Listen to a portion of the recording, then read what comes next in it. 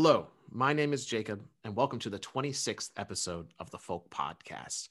Today we have brought on another guest, and today it's still just me and Ian, because we filmed this on the same day that Baker and Sherd both decided that they were doing other things. But you know what? The podcast's got to keep going. So they got to miss out on some pretty cool episodes, and we have another pretty cool episode here. We're talking to Kai, and Kai, just tell us about yourself. Open it up. We'll leave it up to you.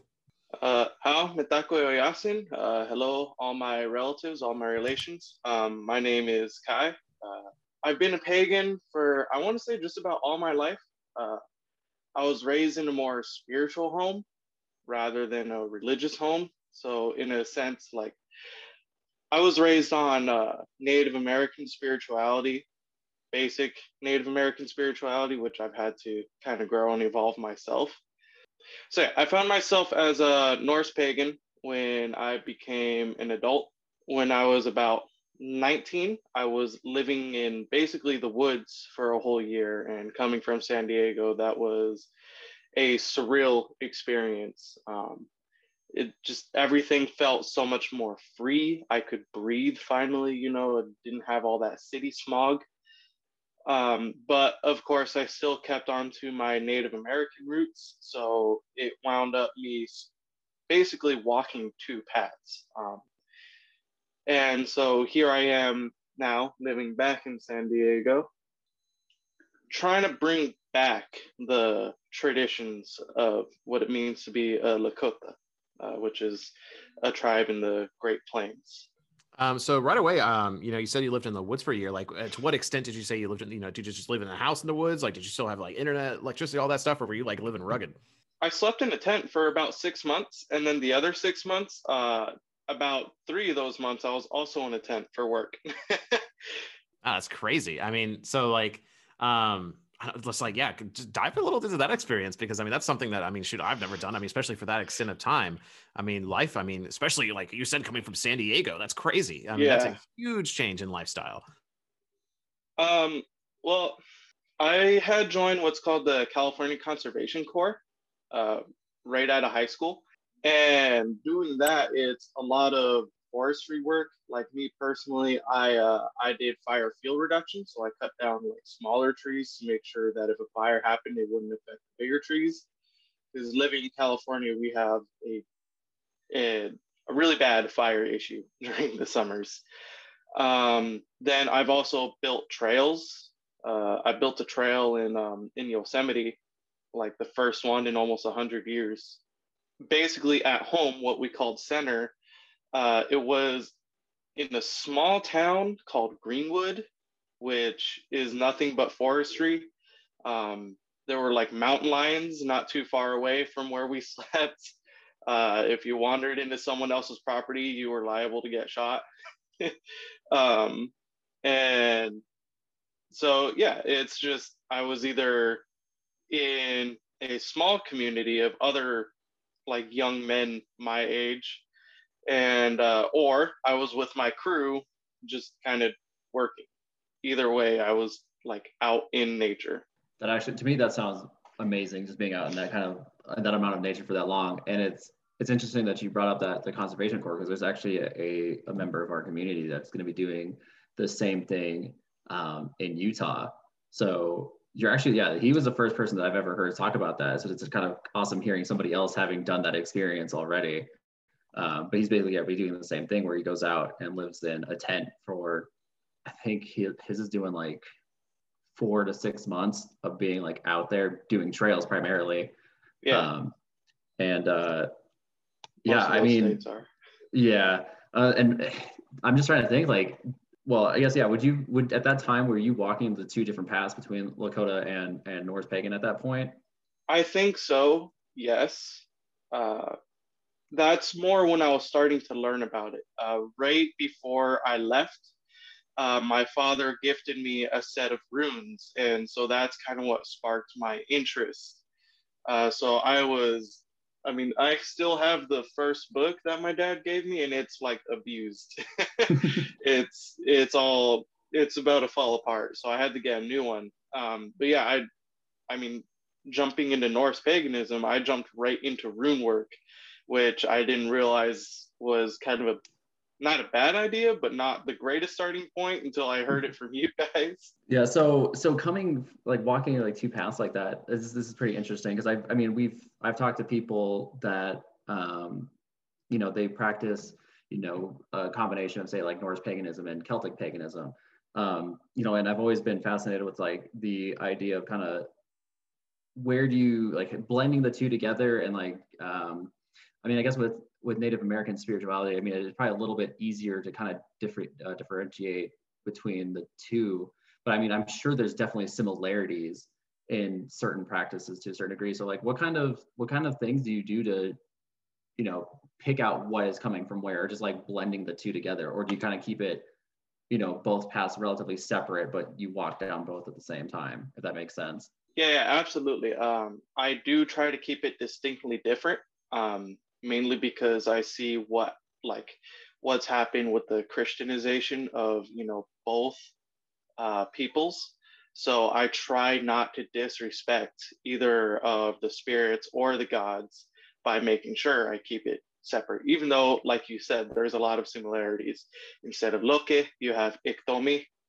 He's a spider trickster spirit. Instead of Thor, you have Wakinya, who's the thunder being, or Heoka, depending on how it wants to present itself. And instead of Odin, you have Shkan, which is all the blue stuff you see in the sky. So I was actually just looking it up because you know, the things you're saying, I'm like, wait, I've heard all these things before. And the book that I've read that really inspired me on Native American spirituality was Black Elk Speaks. And I'm like, wait a second, I just looked it up, and that's actually Lakota. So that's awesome. I mean, I absolutely, have you read that book? I have not gotten around to reading it too much. I read like a chapter or so, but yeah, no, I haven't really read very many books because I kind of have that like fear of is it colonized, you know, like is it going to have like Christian interpretations in it? So I try to stay away from books, even though yes, that is a good book to read, and that's one I hope to get in the future. Yeah, I think the thing I really liked about that book is it doesn't shy away from the Christianization. You know, because by the end of the book, you know, I forget the name of the character. Oh shoot, Black Elk. Yeah. You know, by the end, he ends up converting Catholicism, but he even states he does it because he wants his children to live good lives. He doesn't want them to live oppressed and things like that. But you know, the entirety of the story is his life and talking about, you know, how he was one of the last people to have these visions and share these stories and things like that. So you know, it's a very unique book. Because I have another one. I think it's right here. It's called Conversations with the High Priest of Kusa, which is an Eastern, you know, tribe, but it's not a firsthand account. It's actually like a third-person story, and it's a fiction, and it's like it's based off of what the Kusa people would actually done. Yeah, absolutely. I actually look at Norse pagans, and like I kind of see where a lot of Native American tribes are going because you guys don't have a whole lot of firsthand accounts or a whole lot of actual knowledge about things. Like you know what I mean? With the like just certain things you don't really necessarily know who's who or what's what or what does certain things within the faith because it's been lost to you know time basically. And I look at that, and then I also see kind of the same thing happening with Native Americans as well. So, are you willing to dive a little bit into like your, you know, because you said you had some basic understanding as a child as far as like being taught the spirituality of the Lakota.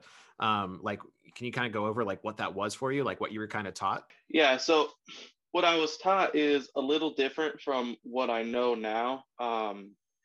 I was taught about, you know, the creator, and kind of the two biggest things that I was really taught about is the sacredness of my long hair and a medicine bag. Um, Today we use medicine bags to help, you know, like medicine. You know, you drop a little dried corn kernel in there to you know, make sure you don't go hungry. You drop a penny in there to make sure you always have money. But back in the day, it used to primarily be used for people who were going through things emotionally. They would have like a little smooth stone in there, which would come from the Tunkashila, which are like the original creator spirits. And then with the long hair, for us, we believe it's an extension of our soul. So I grew up having long hair, like down my back, and being made fun of, being called a girl all the time. But I was always taught, like, it's sacred. Don't ever cut your hair unless, you have somebody who's important to you who's dead. I've heard that before, actually. I'm kind of familiar with that. I'm originally from up in Minnesota, so I know there's a few tribes that are up in that area. I can't remember. I think it's primarily I think it's the Sioux that are up in that area, if I remember correctly. But yeah, I've had quite a few friends that I have grown up with more of the Native American spirituality, and my mom actually dove pretty deep into. I'm not sure exactly if it was a particular tribe based or if it was just a broader range of understanding, or just the basic concepts of it. But yeah, I'm pretty familiar with stuff like that, and it's interesting and awesome that some of those traditions kind of stick around, because like you were saying, we don't necessarily have, specifically with Norse paganism, like we really don't have a whole lot of anything that we can really look at as a defined concept or an idea. Whereas I feel like, luckily, with with a good portion of Native American spirituality, there's still like a good amount of people that have stuck to the traditions and kept them alive to an extent, so that way we have something a little bit more solid to go off of, if I'm not mistaken. Yeah, absolutely. I try to be that way. I wasn't really raised with very many other like Native Americans. It was just my mom basically teaching me what little she knew. So now I'm like absorbing as much as I can so I can pass it down to my kids. The phrase we would use for that is returning to the blanket. Like, I'm trying to make sure that my family relearns those sacred traditions and medicines so that it can live on. Well, and I hear things like returning to the blanket, and of course, my Norse mind goes to the the Norns and the weaving of fates. And it seems like, in the research and in my time, with Norse paganism and my interest in Native spirituality, it seems like there's so many things that combine, even like you were talking about with the gods, combining to spirits within the traditional beliefs. And so it's so fascinating to me, and I think that's been something that's always intrigued me about the relationship between Native spirituality and the traditional Northern spirituality. It's really quite fascinating. Is there any other like things that really relate, like, or seem to have so much in common between the two? Yeah, I would say probably the shamanism. The people who perform like the spiritual practices for the village or the tribe. Whatever word you want to use for it. Like you guys have said in one of your past podcasts, the 3 Ds of shamanism: drugs, drums, and dancing. And that's kind of the same kind of thing. We would smoke tobacco out of a peace pipe or other stronger stuff, depending.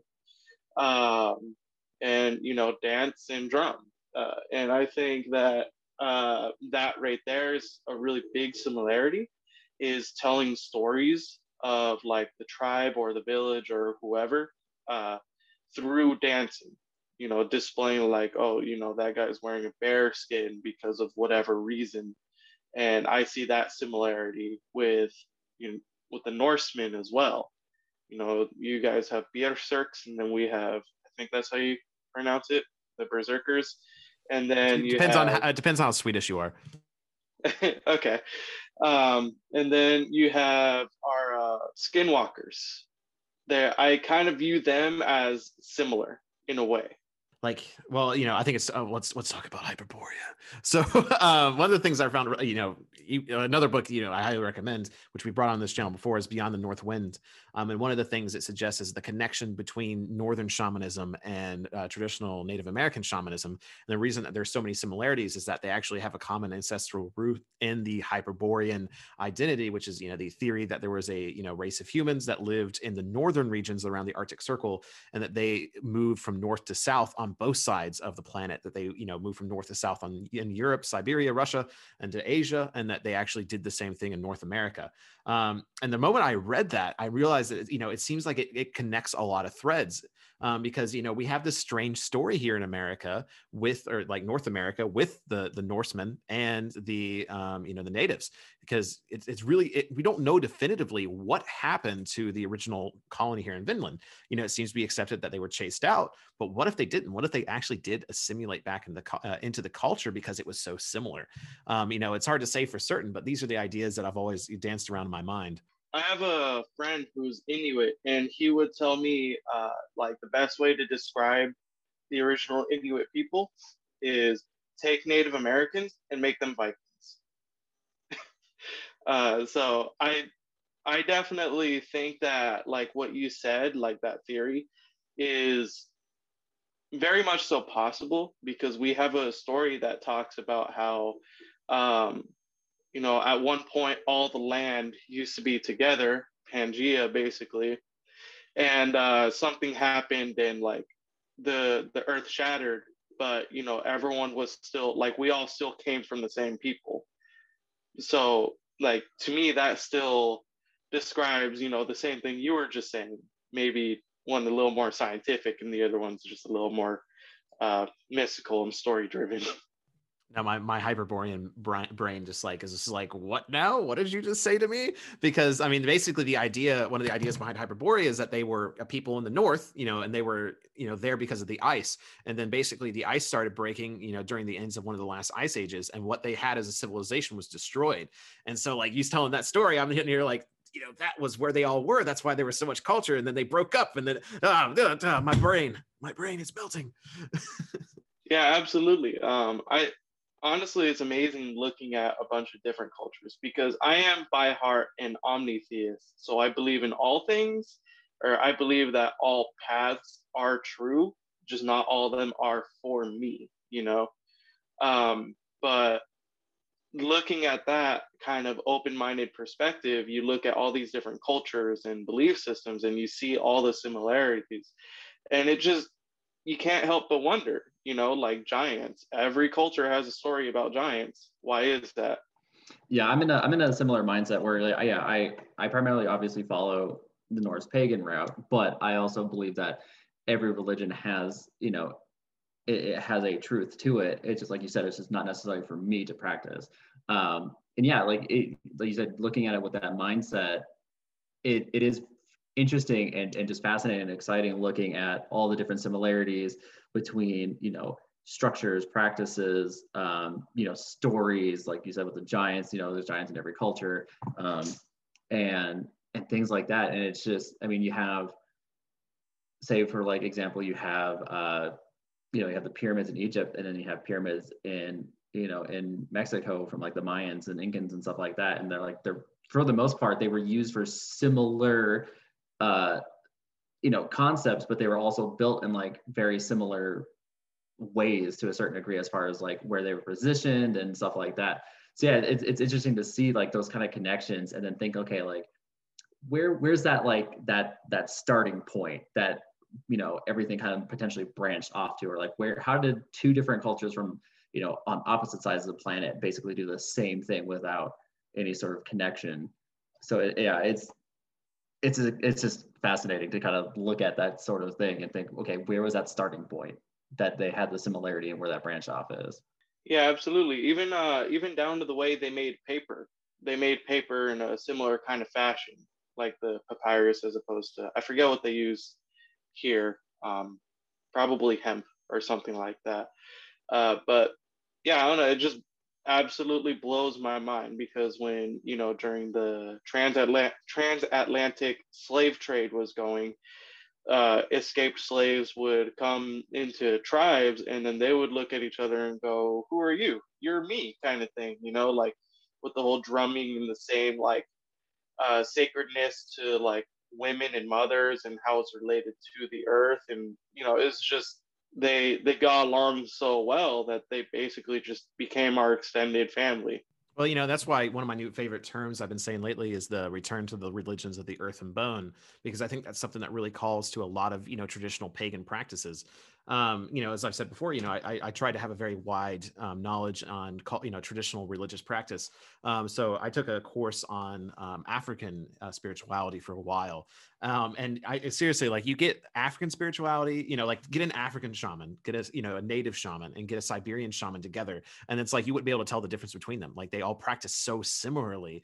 And also, let's say they didn't have any connection to one another. Let's say they don't have any common roots, but then how in the world did they all come to the same conclusions about how the spirit world works and how we connect to it and interact with it? And that's the things I really love about it, is that, yes, maybe there was a common ancestral thread of why they built the pyramids, or maybe they came to their own conclusions of why pyramids are special. Absolutely. When I was first starting to get into shamanism and magic and all the fun stuff as a kid, my own personal theory was, and I think it still stands, is that even if none of these cultures had anything to do with each other at any point in time, they're all still going to the spirit worlds. They're all still dream walking, shadow walking. They're all still going to different places, but still the same places. They're all still going to the spirit world, for lack of a better word. So they probably communicated with each other there. And that's probably how they came up with the same solutions, or they just got to the same place doing the same thing. So it's just, well, I mean, that obviously works then, right? I really like that theory and that idea of, maybe if in a way it wasn't necessarily like an actual physical, connection or idea back in, at one point, and it was more of a, individuals meeting each other, like you said, in, in the spirit realm, or, whether it was, dream walking, spirit walking, however you want to name it.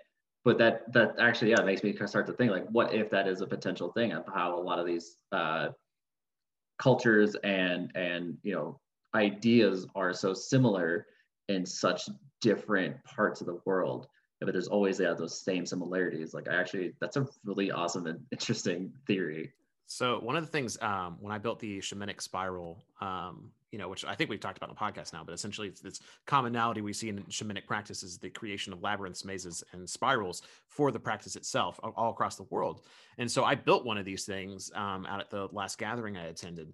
And one of the questions I posed to everybody was, what do you think it's for? What do you think people actually use these for around the world? And Eric came up, that we had interviewed on the podcast, and he was like, after spending some time with it, I think it's a way to communicate people at other mazes and other spirals, that it's a representation of the spirit world itself, that, it's where you can run into other people using them at the same time. And I'm like, so what you're telling me, and this is like an ancient form of a cell phone. Like, it sounds so basic, but it's kind of true. And then maybe that's where we get these common ideas from, is because they have run into each other, throughout the, the world and the spirit world. And maybe they couldn't make that connection of saying, well, I ran into someone from Scandinavia. Like, they didn't have the language to discuss that, but they still had these shared ideas. Yeah, absolutely. I think I kind of thought the drums were the cell phones. So those are the ringtones. What are you talking about? Yeah, exactly. Oh, hold up, gotta pick that up. It's the ancestors calling. I'll be right back. Yeah. You just get whipped away into the atmosphere. Now I want to make a really crappy, like, funny video about, like, the ancestors calling, it's time to answer, and they pick it up, and some, like, Jumanji stuff starts happening. Maybe that was the inspiration in the movie. But yeah, I mean, there's just so much stuff that we don't know about the spirit world, and I think it does take having to look at other cultures and looking at the similarities between them all. But there's also a lot of little differences that makes them distinctly different. Like us Lakota, we don't have an idea of fate. There's people who can see the future, but it's not always right. It's not always correct. But me, as like standing between the two, I just see that as like, yeah, well, I mean, when you're writing a movie or a book or whatever, things are gonna change. you know? Um, so even with that little difference, I don't see that as much of a difference. I just see that as looking at things in two different ways, you know? Like you can look at a square and argue that it's a rectangle. I tell you, Ian, I don't know what it is about today. I just had a complete train of thought, just completely vanished. What today is just so weird. I don't know why this keeps on happening, but I was just like, yeah, I got a topic, and then the moment I hit unmute, it's gone. What is happening? Oh, but one question I did want to ask, since while I try to refigure out what I was going to say. With your, in between these two worlds, what is like your day to day or weekly belief? Like, how do you actually structure what you practice right now? What does your spiritual practice look like? My spiritual practice, I would say, more so incorporates how I just live day to day life. I try to be like the best and healthiest person I can, like emotionally, physically, spiritually, and mentally. But then also, I'm currently in the middle of trying to get back into like the sway of things, because I mean, being in the city is just, it's been totally detrimental to my practices. But normally what I would do is I would go out and like uh watch the stars and pray, because we had the belief that they are our ancestors, watching down from us or watching down on us. Then and I do that for 30 minutes a night to connect. That way when I go to sleep, I have a more meaningful dream or meditation experience. Then I'll also occasionally make offerings, because currently I'm making my own mead, but I don't even drink.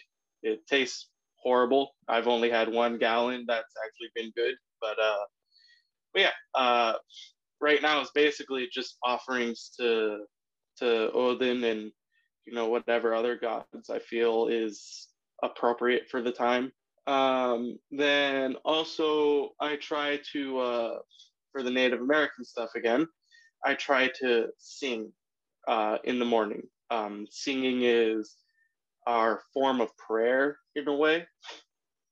I forgot how it works basically, but there's a line that you sing like 4 times for the sacredness of the number 4. So yeah, I just try to sing, pray, and meditate. That's awesome. I mean, that's something I've been exploring a lot more lately. And maybe I think I blame church for this too, especially, Baptist churches. Is singing to me did not equate to religion. It seemed always kind of cheesy. It wasn't very entertaining, and it was usually pretty bad. And so I feel like I had this distaste coming out of Christianity for religious singing. And it's just now something, shoot, I mean, I haven't been to a church in nearly 10 years and been a pagan for almost 5 years now. And it's just now getting to the point where I'm like, no, it seems like singing actually is important to religious practice, not just here, but around the world. And so it's something that I want to start incorporating again, but it's just getting past that stigma of what, Protestant religion has done. I mean, shoot, I went to a Catholic church once and I'm like, wow, their singing is actually pretty decent because it has some soul in it at the very least. But this modern Christian Protestant crap is crap. Go ahead. Go ahead, Guy. Oh, sorry. I mean, you can if you want. This is your show right now, not ours. Okay.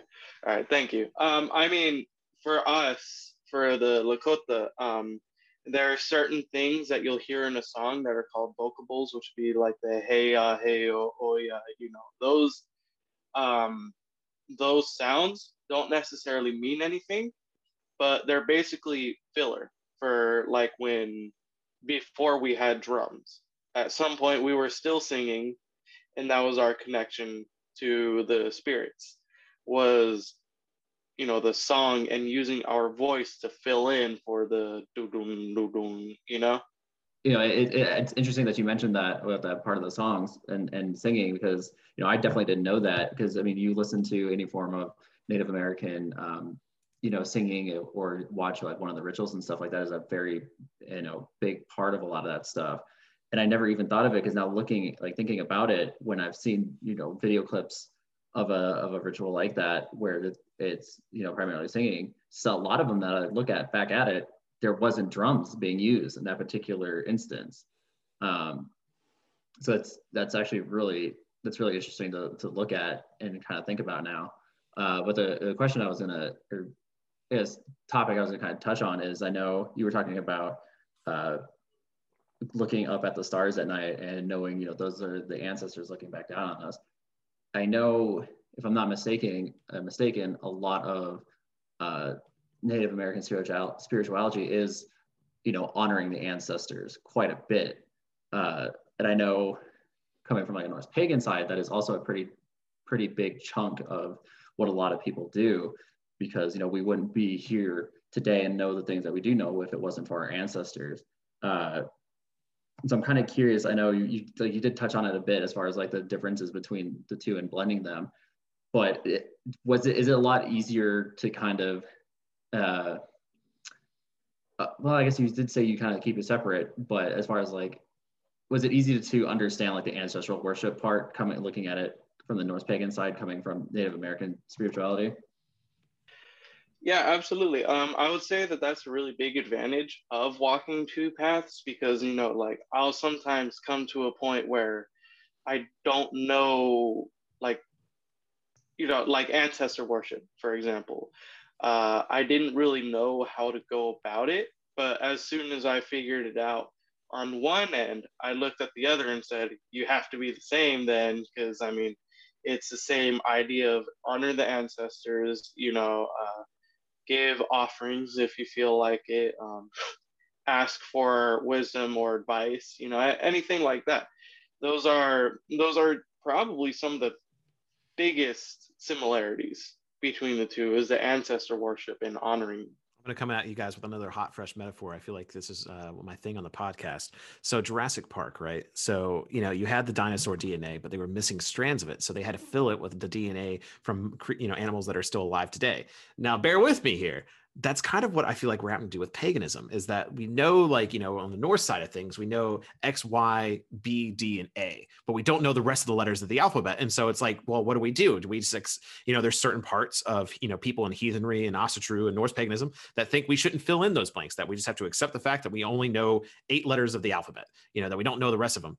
But, I feel like what, even if we want to call it neo-paganism or modern paganism movements, what we're trying to do is, look at the connections that we have all around the world, just like we said with the pyramids, just like we said with shamanism. It's like, we may not know the specific practices of Northern shamanism, but we can tell it's pretty damn similar to shamanism that is still practiced elsewhere. So we can fill in those gaps. We can splice together, knowledge from across the world.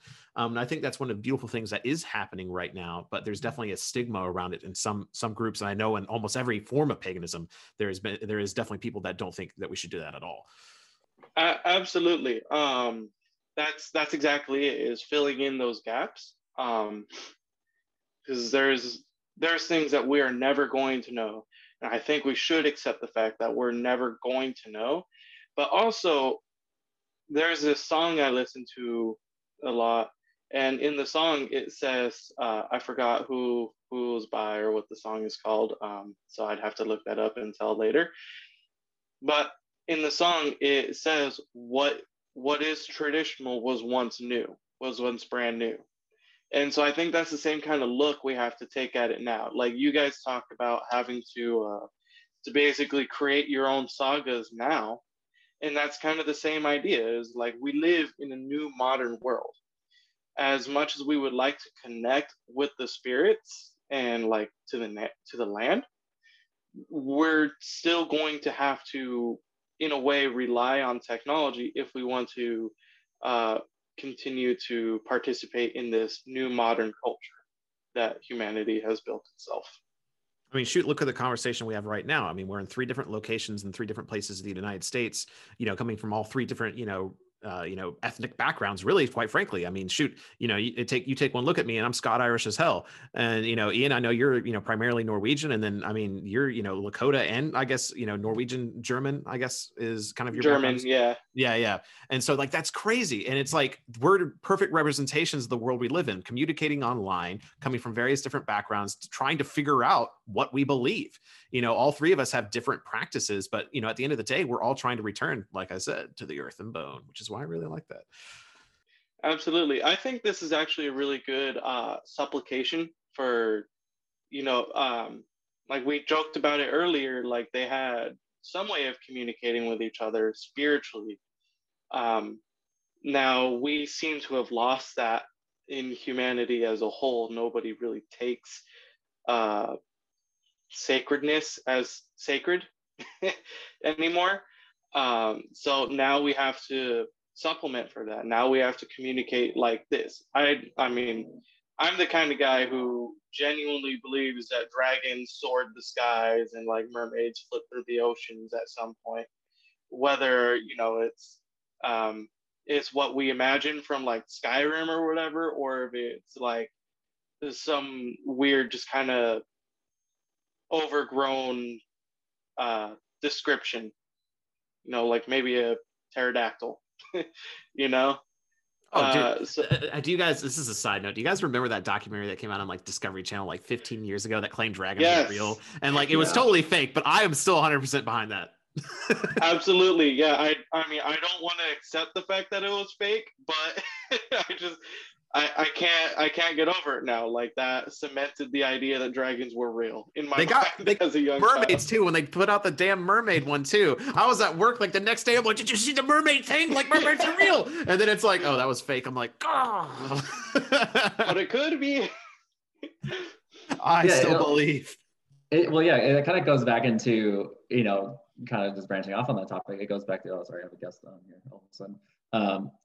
It goes back into, those kind of stories and legends, are found all over the world, just like with giants, you know what I mean? So like, if you look at it, you have tales of flying, lizards and all sorts of various cultures and things like that. You have, sea peoples to a certain degree, and a lot. So actually, yeah, like you're looking at it from that grand spectrum of similarity between practices. I mean, Yeah, absolutely. I think that's kind of the what spurred my omnitheistic viewpoint on everything is that like okay, well everybody's talking about the same thing. Like even in Christianity, you have David and Goliath, and if you want to include the books of Enoch, you have the Nephilim, even though that's not officially part of the Bible, but it's widely accepted now at this point, I think, which talk about the Nephilim being giants as well. So like We're even diving down the giant conversation. All right. yeah, I mean we as Lakota have a story about a giant who basically eats a man's wife, and then the man takes a group of people, and long story short, they kill it, and he yanks his wife out of his stomach. So like we also have those weird obscure kind of stories as well about giants and the weird shenanigans that they get up to.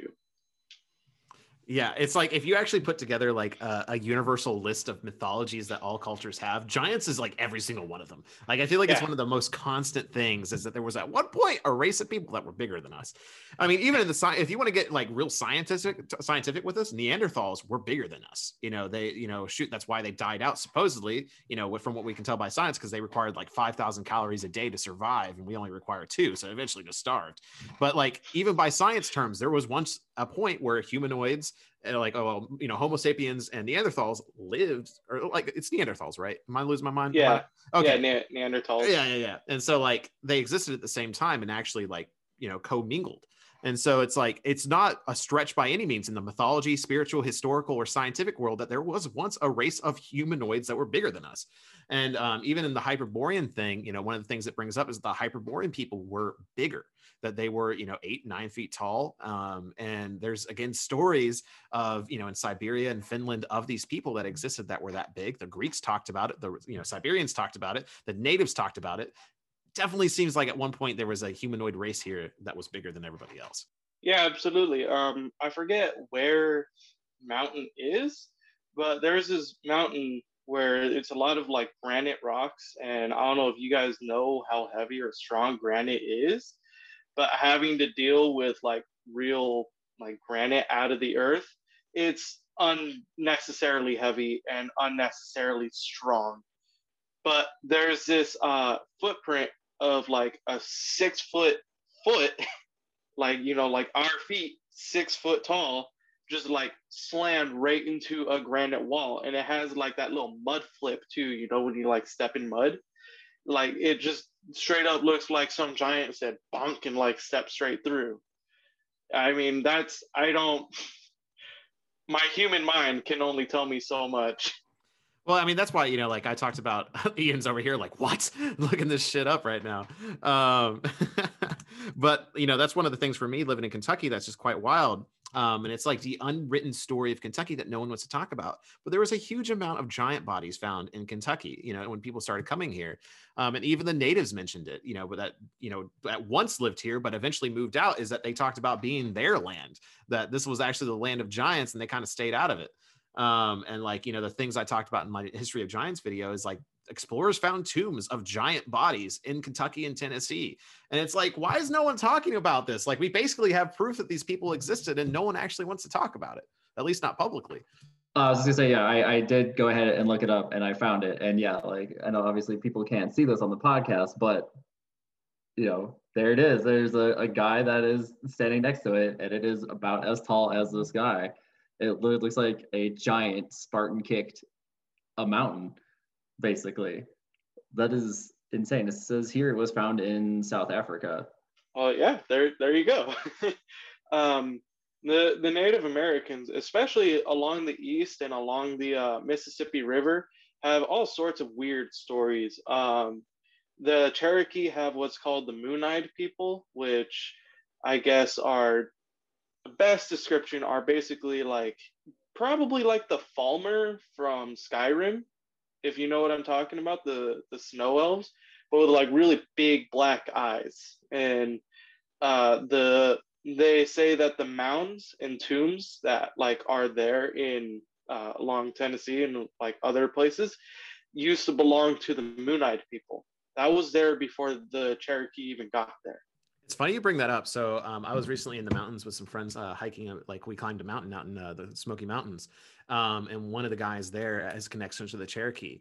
And he was telling us about that as it started getting dark. And he's like, you guys want to hear about the Moon-Eyed people? And we're like, what? And he's telling us a story. He's like, oh yeah, they only come out at night. We better get back to the car quick. I'm like, don't do this to us. Don't do this to us. It's like the Mississippi River version of the Wendigo.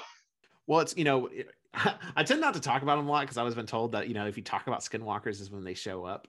But like, there's a huge like werewolf skinwalker legend in Kentucky as well. Literally, there's a county here called Wolf County, and it's called Wolf County because of the werewolf problems that they have supposedly. And that's another thing, that there's this like universal story of people transforming into wolves and things like that all across the world. In particular, the Native Americans and the Norse seem to have a very concentrated idea of what these people were. I mean, shoot, like I have Eagle Saga up here, which just talks about people that were shapeshifters. Like just casually, it's like, oh yeah, that guy can shapeshift into a bear. Like, oh, we're just going to casually drop that. Yeah, exactly. There's a lot of stuff, looking at those traditions and stories where you see enough people talking about it where you really just sit there and think like, was it actually real? Like, is that not just a metaphor? Because I mean, yeah, same thing we have here with skinwalkers, which are primarily like a Navajo tribe kind of story. But they did the same thing to an extent. They shape-shifted into coyotes or whatever other animals they felt like shape-shifting into for whatever job they were doing. So like, at what point do we look at that kind of stuff and start to contemplate whether or not it truly happened? Ian, you got any more direct questions? We're getting close. I think we're past the 45-minute mark here. So probably one more round of questions. It's just kind of, I was just thinking, kind of on like the werewolf skinwalker thing. There's actually up in Minnesota near where I'm from, there's similar stories of a similar issue basically where there's, shapeshifters, skinwalkers, however you want to call it, that are werewolves, etc., that are a thing. There's actually a book, a fantasy novel written based off of those local legends and things like that. But yeah, like we were saying, it's interesting to take all these different connections and kind of look at it, be like, okay, there's enough information from various cultures from across the world, and it's just like, all right, there's got to be some sort of truth behind this, because like we said, there's so many different similarities between so many cultures just dotted across the planet. And it's just like, okay, either everybody was doing the same thing, or there was one person that was just like traveling around the entire planet that we have yet to discover was doing something, and telling these crazy stories and stuff like that. Odin. Yeah, I was about to say thanks, Odin. Exactly. If only we knew a wanderer that seemed to I travel all know. around the world telling stories. Yeah, exactly. So yeah, that's Well, we okay. call that wanderer Tate. He's like a wind spirit. He's basically man's best friend kind of thing, aside from dogs. Fun fact that one of the theories presented by the Hyperborean thing is that Odin himself is the North Wind. Spooky. That whole book is spooky, let me tell you. So the last question I had for you that I wrote down is just wondering what's next for you. What are you working now, currently with your spiritual practice? I know you said you're living in San Diego, so I'm assuming one of those goals is probably to get out of the city and try to get back into nature. But anything in your own personal practice, or anything you're researching or trying to find out more about on either side of the path? So yeah, I am actively trying to teach about the traditional way, about like more so Native American stuff, because I see kind of what's going on with other natives, and I don't see that many people who are properly traditional. And I mean, I don't want to rag on anyone or like try to like down talk anybody, but like I see it, and it's a little sad, honestly, because to me, that just means that the boarding schools and colonization worked. That like people my age and generation are kind of forgetting that kind of stuff. So I actively teach about it. So that's kind of what I'm doing with my path currently. Just teaching everything I know. That's awesome. I mean, that's one of the things that I've been talking about recently. Not too publicly yet, but one of my criticisms of modern Asatru, at least North American Asatru, is that it let itself become too filtered by Christian dogma. Because essentially, if you look up what it takes to be a officially recognized religion in the eyes of the United States government, it's being Christian. I mean, almost every regulation they have is, making it more and more like what Protestant Christianity has become. And so these, Asatru organizations here have let themselves become so filtered and watered down with the dogma of another religion that it actually hasn't remained true. I mean, no offense to anyone that follows Asatru in America, but at the same time, it seems like it is a far step and a far cry away from what traditionally the ancestors would have done and what we should actually be moving forward to. Absolutely. I have a very well, my fiance is Christian. I'm gonna point that out first. That way nobody takes anything I'm about to say wrong. So obviously I have nothing against Christians or Christianity or any other religion, but I absolutely, I don't want to say hate. I very much so dislike seeing people who try and like do like traditional stuff of any faith and see like any little hint of Christianization. Because again, in my mind, that means that all the past horrors that happened to, those particular cultures worked, you know? So I try my best to find different things and kind of unroot the Christianity. Like a lot of modern Lakota people would just call Tunkashila or Wakantanka God, when that's not at all like it. Like Wakantanka is a group of things, so it's impossible for it to just be like one singular deity. And then Tunkashila is the same kind of thing. It's a group of other things, so it can't possibly one single deity either. Man, it's funny. It's like, because I started my religious path, so to speak, with Buddhism and researching into Buddhism. And you see this here in Buddhism as well. Like even when I followed, actually practiced meditation, very strictly as far as like the Buddha path is I was a Theravada Buddhist. I was following the traditional path that was laid out by Buddha himself. But, it wasn't long before Mahayana came along and basically turned it a little bit more into a polytheistic, worshiping the individual beings that are the Buddhas that will help you. It's very Catholic in a way. And then all of a sudden, and it actually was mixed with Hindu as well. And then you have the honestly, to me, the most atrocious thing to happen to Buddhism was Amitaism, which essentially they just created this Buddha named Amita. And what would happen is once you died, you went to Amita, and Amita would teach you how to reach an enlightenment in the afterlife.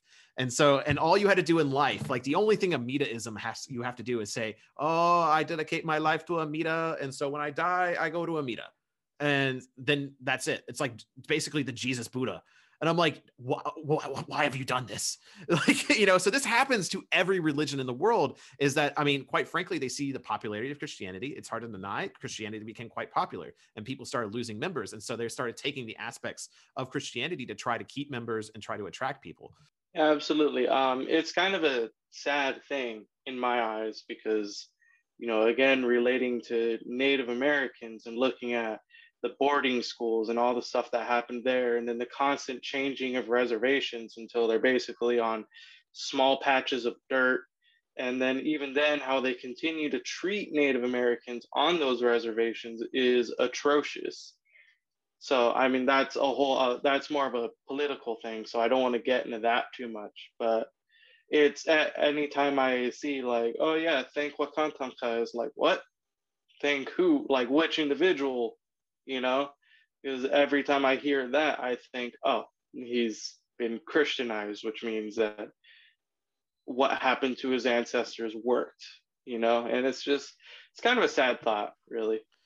Yeah, I mean, it's a hard subject because the truth of the matter is the war on traditional, you know, I say pagan religions just because it's, you know, broad, but traditional spirituality is that the war has never ended. It just changed. It's not, you aren't converted by the, the point of a gun anymore for the most part, but you are, we still, the traditional beliefs are being infected by dogmatic ideas that don't actually exist in that belief system. And it's something we'll be fighting for a very long time. But I mean, it's, at the same time, it's a worthy fight, and we just can't forget that the war has never ended on that kind of stuff. Bringing up another song, I think it's White Lies, but it basically starts off saying the war, like the war has never ended, whether you're being killed by the bullets of the 7th Cavalry or if you're forced into induced poverty to have to mine for uranium or oil on the reservation and you're dying from sickness from that. That's like, it's still the same war. It's still the same idea of, okay, well, we're going to treat you guys like dirt until you either convert or give us what we want. That's awesome. But all right, cool. I think we've actually reached the cap on the podcast. We're about to cross over an hour mark, but truly, Kai, it's been a pleasure having you on here. It's been a great conversation. I'm glad we've been able to have it. To close out, is there anywhere people can find you to continue this conversation or learn more about what you're trying to do for the Lakota spirituality and your journey into Norse paganism as well? Yeah, I don't know if you guys have TikTok. That's where I'm starting because it's easier to get like a big following there than anywhere else.